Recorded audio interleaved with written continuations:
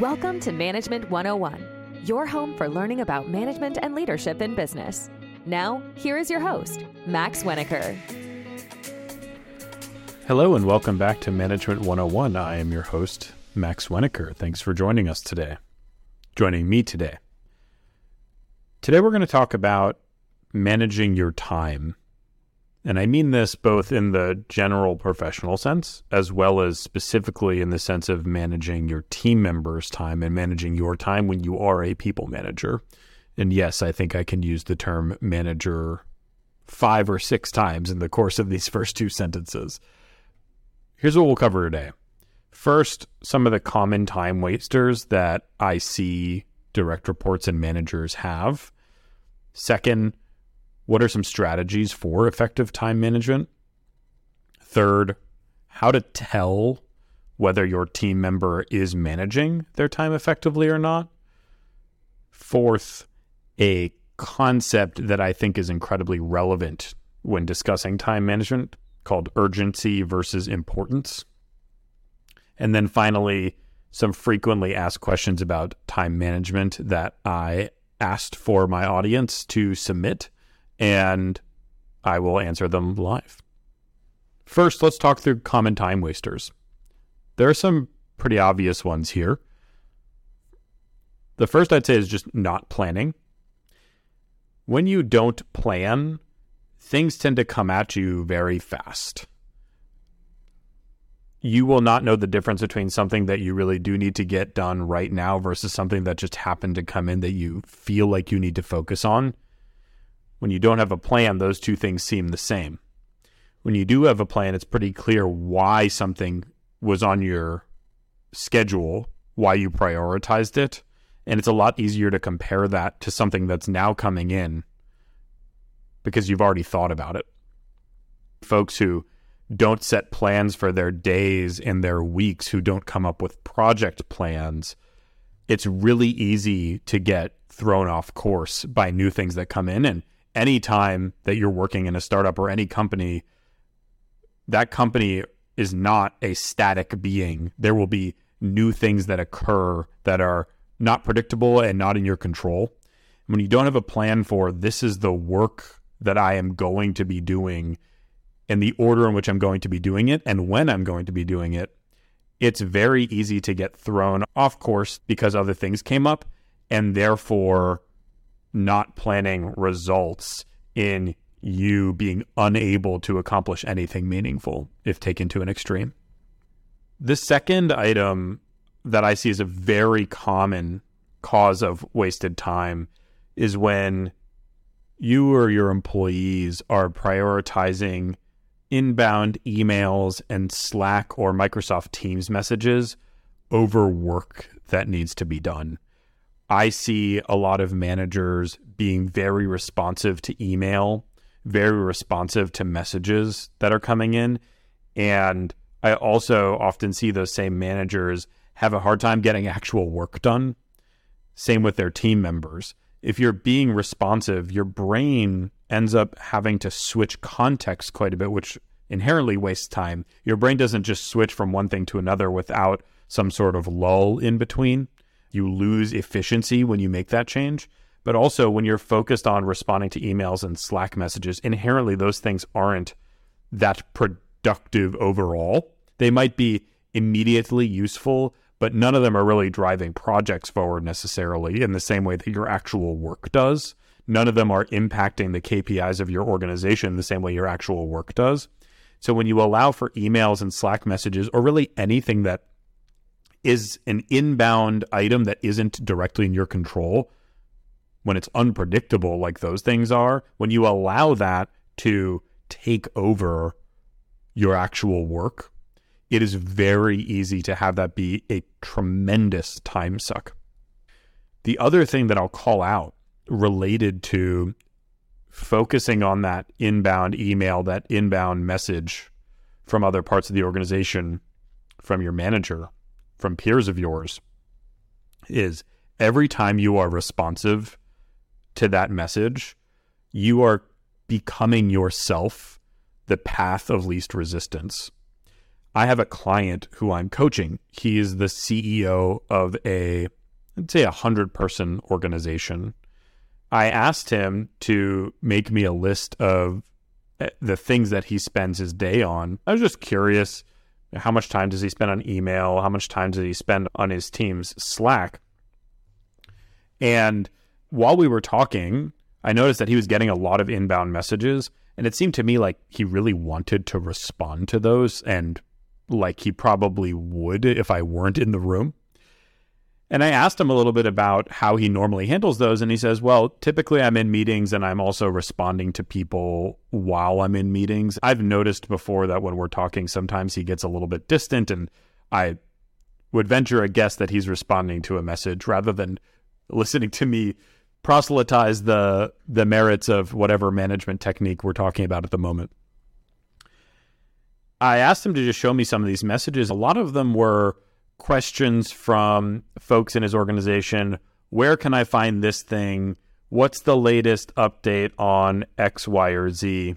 Things that I wouldn't have necessarily expected a CEO to be dealing with. I was curious why he was getting these types of messages when I don't think I would have seen that in another instance. I realized one of the problems was that he was so responsive that people thought that they could ask him for these things.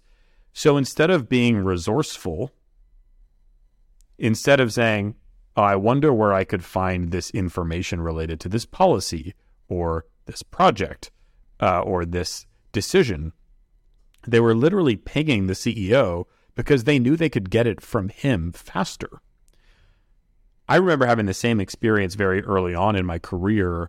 I had developed an early knowledge when I worked at Uber. This is my first role at Uber. It was very entry level, and I had learned SQL, which was a programming language to access data in our databases. And I was one of the only people in my specific office that knew SQL well when I joined.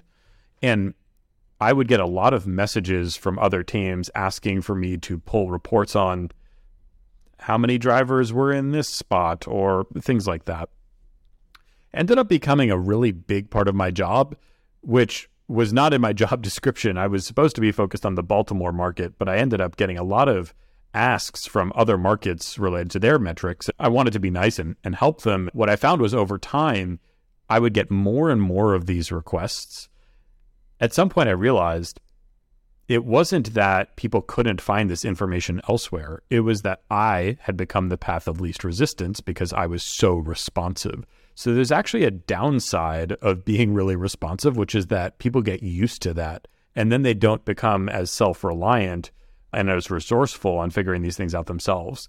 What I found was that if I waited to respond even just a few hours, a lot of the messages I would check in and I'd say, hey, just seeing this now, and then I'd ask some clarifying question about what they were looking for. For the most part, by the time I'd gotten back to them, they'd already figured out an alternative. And so what I found was that just by waiting a few hours, I would suddenly have a lot less work to do. I would have a lot fewer asks on my plate because people, when they didn't get the immediate answer from me, would inherently just try to figure out how to do it themselves or where else they could find this information. I removed myself as the path of least resistance, which had been a big problem for me. It was getting in the way of me doing my work.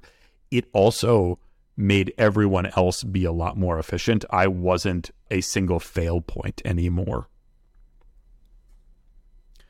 Another common waster of time, attending every meeting.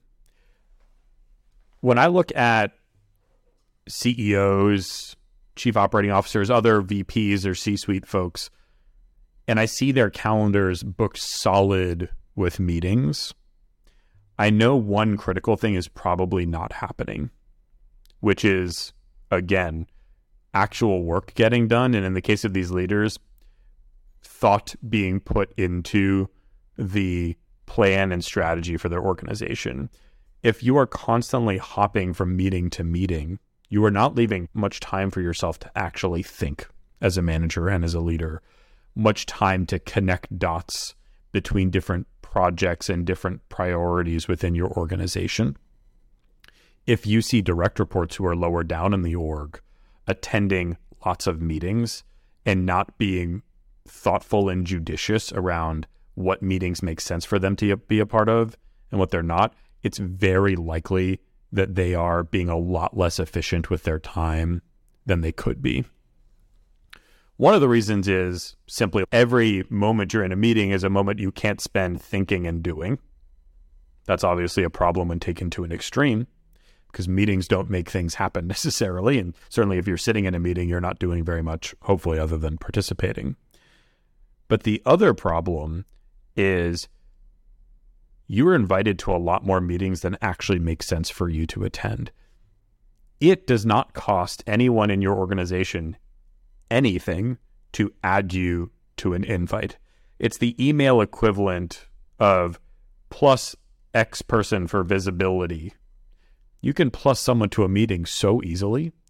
And if you just blindly accept those meeting invites without thinking about whether that actually makes sense for you to attend, you could easily lose 30 minutes or an hour where you were remarkably unnecessary, or your participation could have been limited to something via email or a non-live interaction. So I think it's really important as a leader to determine whether each of your meetings is actually a good use of your time. Some common practices that I've seen that I really like for reviewing meetings, one that I do myself is once a quarter, I will look at every meeting that I'm invited to on a recurring basis that I attend, and will review whether that meeting is still a good use of my time. The end result has been that I sit there and think for a moment about what the content of that meeting has been, whether I've participated, whether I felt that input on my part or information gaining from others was of value. And sometimes the answer is yes, and I keep that meeting. But sometimes the answer is no, and I will either just decline that meeting going forward if I really feel superfluous, or I will message the owner of that meeting and say, hey, I'm not sure that I am adding the value that's worth my time in this meeting. Do you think it's necessary for me to attend? And when asked directly, there becomes suddenly a cost for people to keep you in that meeting. For the most part, they say no, and then I decline. So that saves me some time, and I do that once a quarter, because otherwise, in your day-to-day, sometimes it's hard to recognize just how many meetings have been added to your calendar and just how many of them are actually useful or not. So I like to separate and do it as a thought exercise once a quarter. Another best practice that I got from a former manager of mine who had a lot of meetings on his calendar and was verbose in his animosity towards extraneous meetings nonetheless, was see if you can have a meeting slightly less often when it's a recurring meeting. For example, we had a bi-weekly, in this case, every other week, bi-weekly review of some project with him. And he said, could we make it tri-weekly or every 3 weeks? Saves everyone 50% of their time.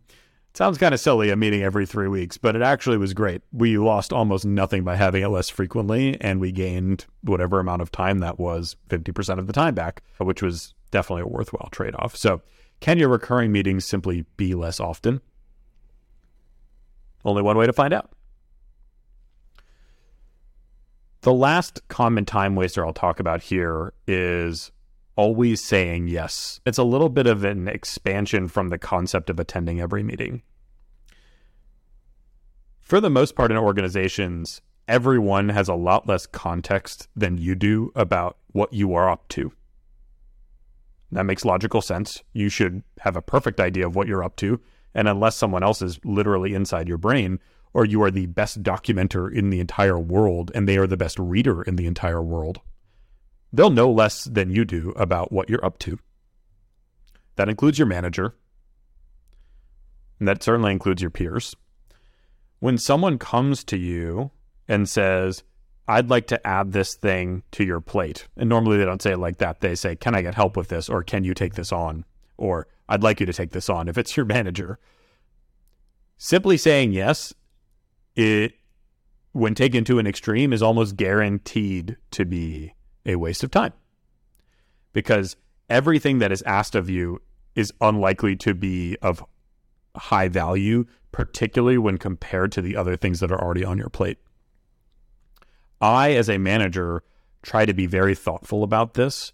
I check in with my team members and try to see what's on their plate, what their priorities are, before I ask them to do something else. But I still will sometimes ask them to do other things that, in retrospect, I wish they had challenged me a little bit more on, because the other things they were doing were definitely of higher value. And sometimes I, as a manager, simply get a little bit of urgency goggles on, where when I think something needs to happen and I don't spend enough time thinking about it, because that's just human nature, I decide it's higher priority than something else that I decided on less recently, because it feels less urgent in that moment. And I wish they'd pushed back and said, well, when trading off A versus B, does that really feel like the right decision? And sure, they would have said it in a nicer way, I'm sure. But all that's to say, I feel like I'm very thoughtful about this as a manager. If most others are not quite as thoughtful about it, you'll be saying yes to a lot of work that does not make sense for you to be doing compared to the things that are already on your plate. There is an alternative besides saying no, because of course in many situations you can't simply say no, or you don't want your direct reports simply to say no, which is yes but, or yes and, I think is how someone in improv would say it. I have gotten the feedback often from leaders I work with that they really appreciate when direct reports bring to them options rather than binaries. So a binary is just saying yes or no. Options are, well, we can do this, but then we'd have to slow down that. We could do this, but then we'd have to eliminate that. We could do this, but then this other thing would be done at lower quality. And then I, as a leader, or that leader, gets to decide whether those trade-offs are worthwhile, or that leader can dig in farther. No, dig in further. Further, by the way, is degree. Farther is distance. That leader can then dig in further and figure out, well, is this actually true? What is making that true? Are there other pieces to move around to make this all happen? Just to review, lack of planning, big time waster. Prioritizing emails, Slack messages, other non-live interactions, big time waster. Attending every meeting and always saying yes, big time wasters. Now let's talk through strategies for effective time management. I generally think that effective time management, of course, requires establishing priorities, sometimes using scheduling tools. I personally use time blocking, which I guess is a scheduling tool. It also involves avoiding distractions. So one of the distractions I just mentioned, Slack messages, Microsoft Teams messages, phone calls. And also delegation as a leader. There are certain things that simply don't make sense for you to do. It makes sense for someone else to do them, or it makes sense for them to not be done at all. One best practice that I've learned is a concept from a book. The book is called Eat the Frog. The concept of Eat the Frog is the human brain, at least in today's world, will often procrastinate or leave for last the hardest thing to do, or the most daunting thing to do, or the longest thing to do. And I see this in my own work all the time. I will often put off the thing I really don't feel like doing that I feel like is going to take me a while. And then over time, it really builds up in my brain into something that went from, this is a discrete task, to, wow, this is our gargantuan, amorphous project that I don't even know how to start, and I don't really want to start. And every time I end up doing it, when I force myself to, or a client forces me to, I'm just kidding. I normally am very good at prioritizing for clients, but every time I'm forced to by an exogenous entity, I always find invariably that kicking off the task, kicking off the project, and actually doing the first few steps was a lot less of a deal in reality than I'd built it up to be over time in my brain. So the concept of Eat the Frog is every day, think of the thing that you really don't want to do, the thing that seems the hardest, and just do that first. I can definitely apply that in my personal life. Every day I wake up and there's a choice. I can choose to do my morning meditation, which I really have to force myself to do, even though I know it's good for me. I can choose to go on a walk, or I can choose to doom scroll Instagram and not get out of bed. The last one seems by far the easiest. The first one and the second one are probably much better for me. What I find is when I think about it as, well, I know what I want to do, but if I just get this done, then I can start the rest of my day.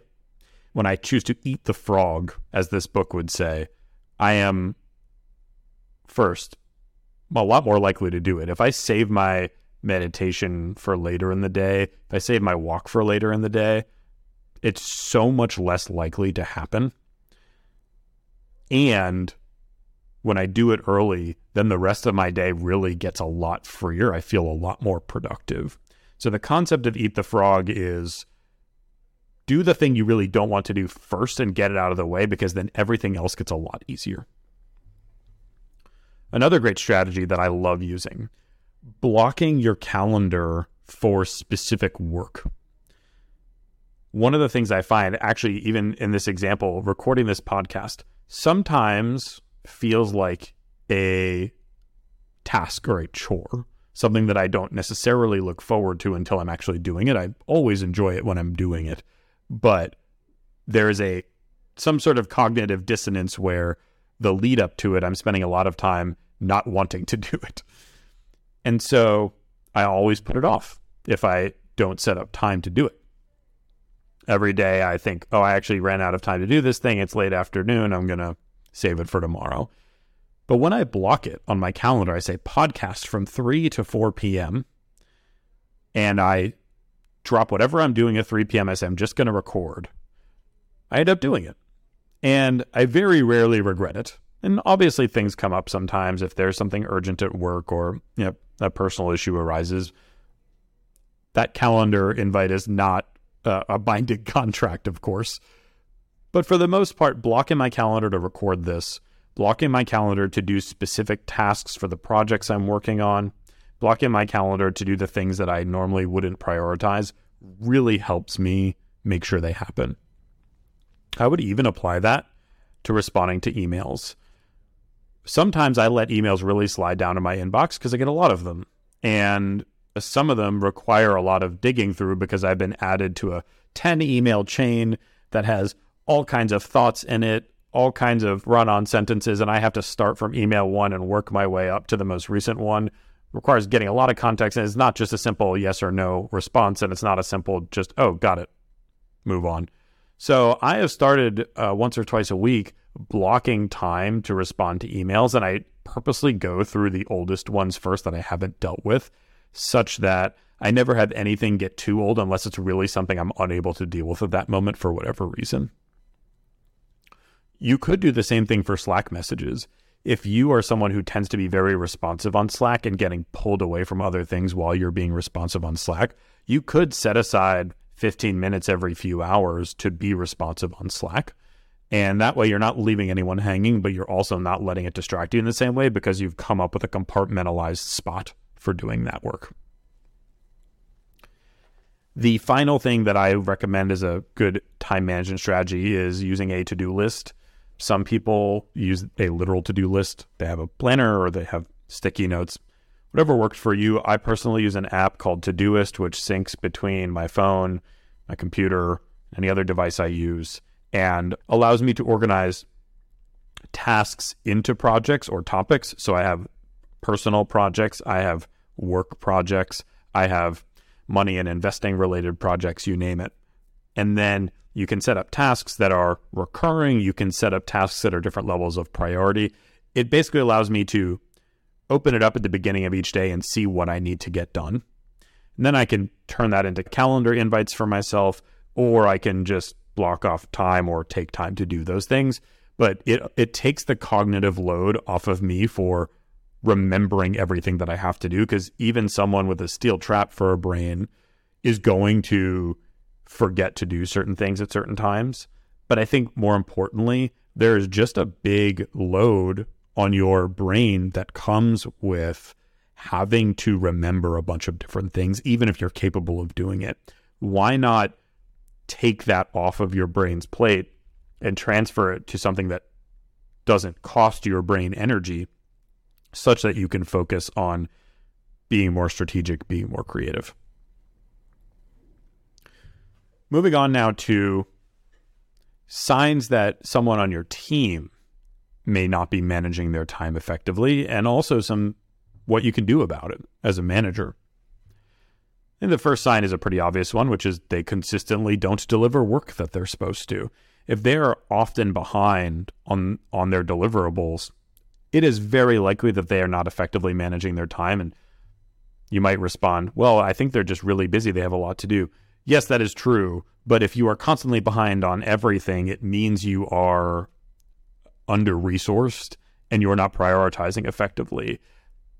If someone is expecting you to get a bunch of things done at a certain time and you're not doing that, that may not be your fault in the sense that you've been asked to do too much, but you need to solve that. And you are not managing your time effectively if you are not trying to solve that problem and saying, I'm going to be behind on all of these things. Which of these do I prioritize? If you see someone who is consistently behind on their deliverables, good flag to try to get involved.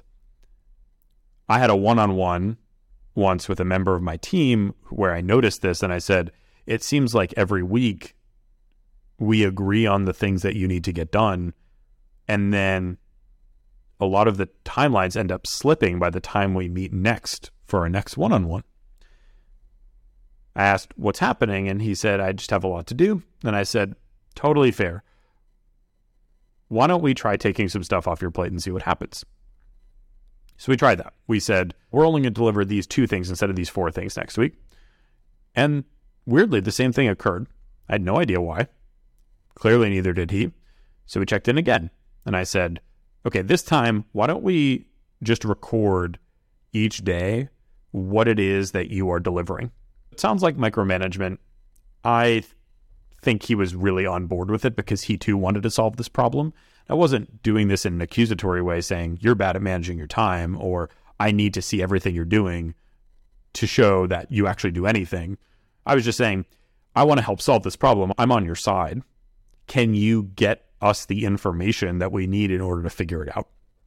So he started recording what he was doing each day that was taking up his time. And we reviewed it again the next week. And what we found was there was some time, of course, devoted to the work that we had agreed on. But he was also getting a lot of asks from other stakeholders outside of the team. And it goes back to this first problem I was talking about. He was always saying yes. And so he would get asks from other teams. Those teams would have no context in the other work he was supposed to be doing. They were also stakeholders of his, so they knew that he needed to satisfy them as a stakeholder as part of his job. He was just saying yes. I looked at some of the asks that they were making, and I thought to myself, these are definitely things they could do on their own, or these are clearly not as high priority as some of the things that he was working on. What we did this time is we agreed, just say, instead of yes, just say, let me figure out where that fits in to my list of priorities and get back to you in X number of days. In this case, we said 3 days. In those 3 days, he and I would meet again. So instead of having one longer one-on-one per week, we had a slightly shorter one-on-one and then a few mini one-on-ones throughout the week where we'd check in on the asks that were coming in. I would just ask the question, do you think this is something that's more important than the major work streams that you're working on? In some cases, he would say yes, and we'd discuss it and either agree or change the plan. And in some cases, we'd say no, and then he would get back to that person and say, I want to help you get this done. Here are some things that I would recommend doing. Unfortunately, I can't personally help with this right now due to some other priorities. So he said it in a nice way. He said no, but instead of just no. And suddenly the next week he was progressing on deliverables in a way that I hadn't seen from him in months, just by identifying you are always saying yes to asks coming in. from others, we were able to get him back on track with his deliverables, and he managed his time much more effectively going forward. Another sign that your team member is not managing their time effectively. Are they consistently behind on their communications? Email, Slack, I'm sure there's other ones. And I know this sounds like it goes against what I said earlier. I don't mean they're slow to respond sometimes. I mean they're literally unresponsive. You send an email and they go a week without responding to you. That likely means that they're not setting aside time in the right way to focus on their different tasks. They're being pulled in different directions and simply not dealing with some of the things that they need to. It's generally not okay as a leader or as a project manager, someone who works with other people, to only focus on project work and never communication, or vice versa. You probably need some balance, and maybe project work is the thing to prioritize for a given direct report, but that doesn't mean that the communication can go to zero. If someone is constantly behind in their communications and simply unresponsive, it's worth having a discussion of how can we set this up such that it's not distracting you, but you are still getting to it on a regular basis, whether it's doing that thing I said earlier of 15 minutes set aside every few hours, or half an hour once a day, or whatever it is, to make sure that you're being responsive. Organizations can fall apart if no one's responsive to each other's emails and Slacks. That turns into people setting more meetings up, which makes people even more time constrained. You don't want to cause that cycle to continue, but you also don't want that to suddenly take up all your time. I think that there's a happy medium here. And if you see someone who is constantly behind on their deliverables, you have a discussion about that. If you see someone who's constantly behind on their communication, that's a separate discussion, but similar problem-solving strategy.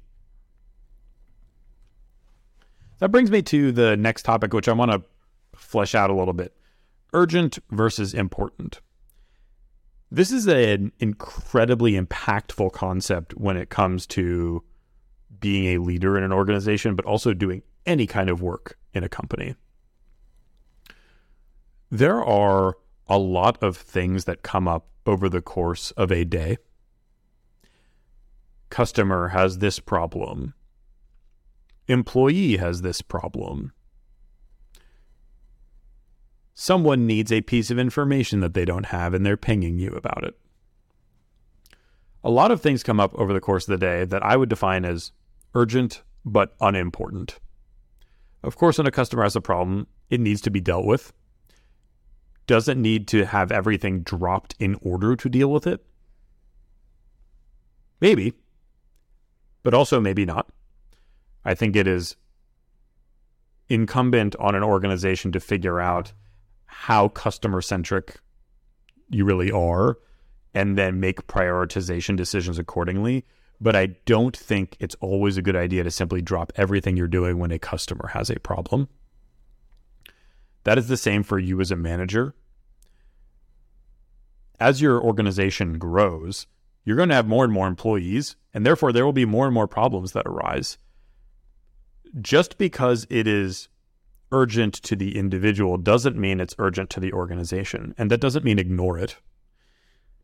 If someone comes to you and says, I'm not happy in my job, that is important. Is it urgent, though? Does everything need to be dropped such that you can have that conversation that moment? Probably not. When things come up that you say, I need to deal with this, therefore I'm going to drop the other things I'm doing to deal with it, whether that's a Slack message that comes in from your boss, or a Slack message that comes in from a team member, or some last-minute meeting invite. Ask yourself, is it actually important, or is it simply coming across as urgent? And what I see a lot of small companies do, and new leaders do, is they are constantly focused on what seems to be the most urgent problem, and that stops them from doing the actual important work of building. The important work is rarely urgent. I'm working with a company right now that is reliant on a tool that is provided to them by a third party. And this tool does not work very well.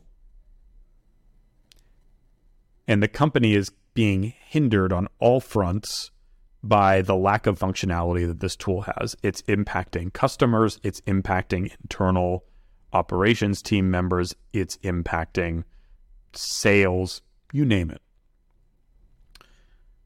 Very rarely is this tool a problem in an urgent sense. There's very rarely a fire related to this tool. This tool hasn't had outages. This tool hasn't stopped something from happening suddenly. But every day this tool exists at this company, it is taking away from that company's ability to build. The product team at this company is focused on a bunch of other things that are certainly important, to be clear. But replacing this tool has not yet been a priority in the entire time I've worked with this company. And every time it's because there is something more urgent right now that needs to be dealt with. And the can gets kicked down the road. What will happen over time, most likely, is that this company will continue to build tech and operational debt, hacking around this tool of theirs that simply doesn't work very well. And later on, they'll look back and wish that they had spent more time fixing this tool or replacing it with something that works better for them. But of course, hindsight is 2020. At the moment, it seems like it is not urgent because nothing's breaking. Just everything works worse than it could. And so the question to ask yourself when thinking about how to prioritize work when something comes up is this just urgent or is it actually important? Now, there is a place for urgent things, but it can't constantly come at the expense of important things. And so I think about it as the 80-20 rule. I spend 80% of my time doing important work, and I spend 20% of my time on urgent things that come up. And that way, I will not always be distracted by the stuff that is flashing the red lights right now. I am continuing to focus on the long-term development of the strategic priorities of my company. Last topic, frequently asked questions. How can managers encourage their team members to take breaks and avoid overworking themselves? This is a constant problem in time management, which is, when do I stop? If I have a lot of things to do, don't I just work more? I learned this lesson the hard way as a manager. I have had teams in the past that were part of fast-growing companies, fast-growing business lines, fast-growing products, where we couldn't hire enough people to keep up with all the work. And so team members would stretch themselves really thin. Invariably, what would happen is those team members would burn out. There's just only so much work an individual can do before they feel the effects of that on themselves. And what happened when those team members would burn out was they would slowly become less and less able to actually push themselves to do any amount of work. The result would be either they would quit, they would take a role in another part of the organization, or they would simply be unproductive after working themselves to the bone for so long. At the same time, none of these individuals were saying, please give me a break. They wanted to work hard. And so it's this struggle for me as a manager to say, I need to figure out ways to give them separation from their work so that they avoid overworking themselves without them flagging to me that they want that. I think the best way to approach this is to create structure around it. There are days that you can set where the team will have no meetings. There are examples you can set as a manager where you say, I'm going to be offline and not bother you on weekends or after a certain time of night. There are check-ins that you can do with them to make sure that their workload matches the number of hours or amount of time you want them spending at work that you think is sustainable or they have determined is sustainable. It's probably a combination of all of those things. If I were to pull out one of those, I would say that you setting the example as the manager is the most important. I have been part of a lot of companies where the leaders would be online and messaging at all hours, and they would say, I don't want you to respond to this until the morning.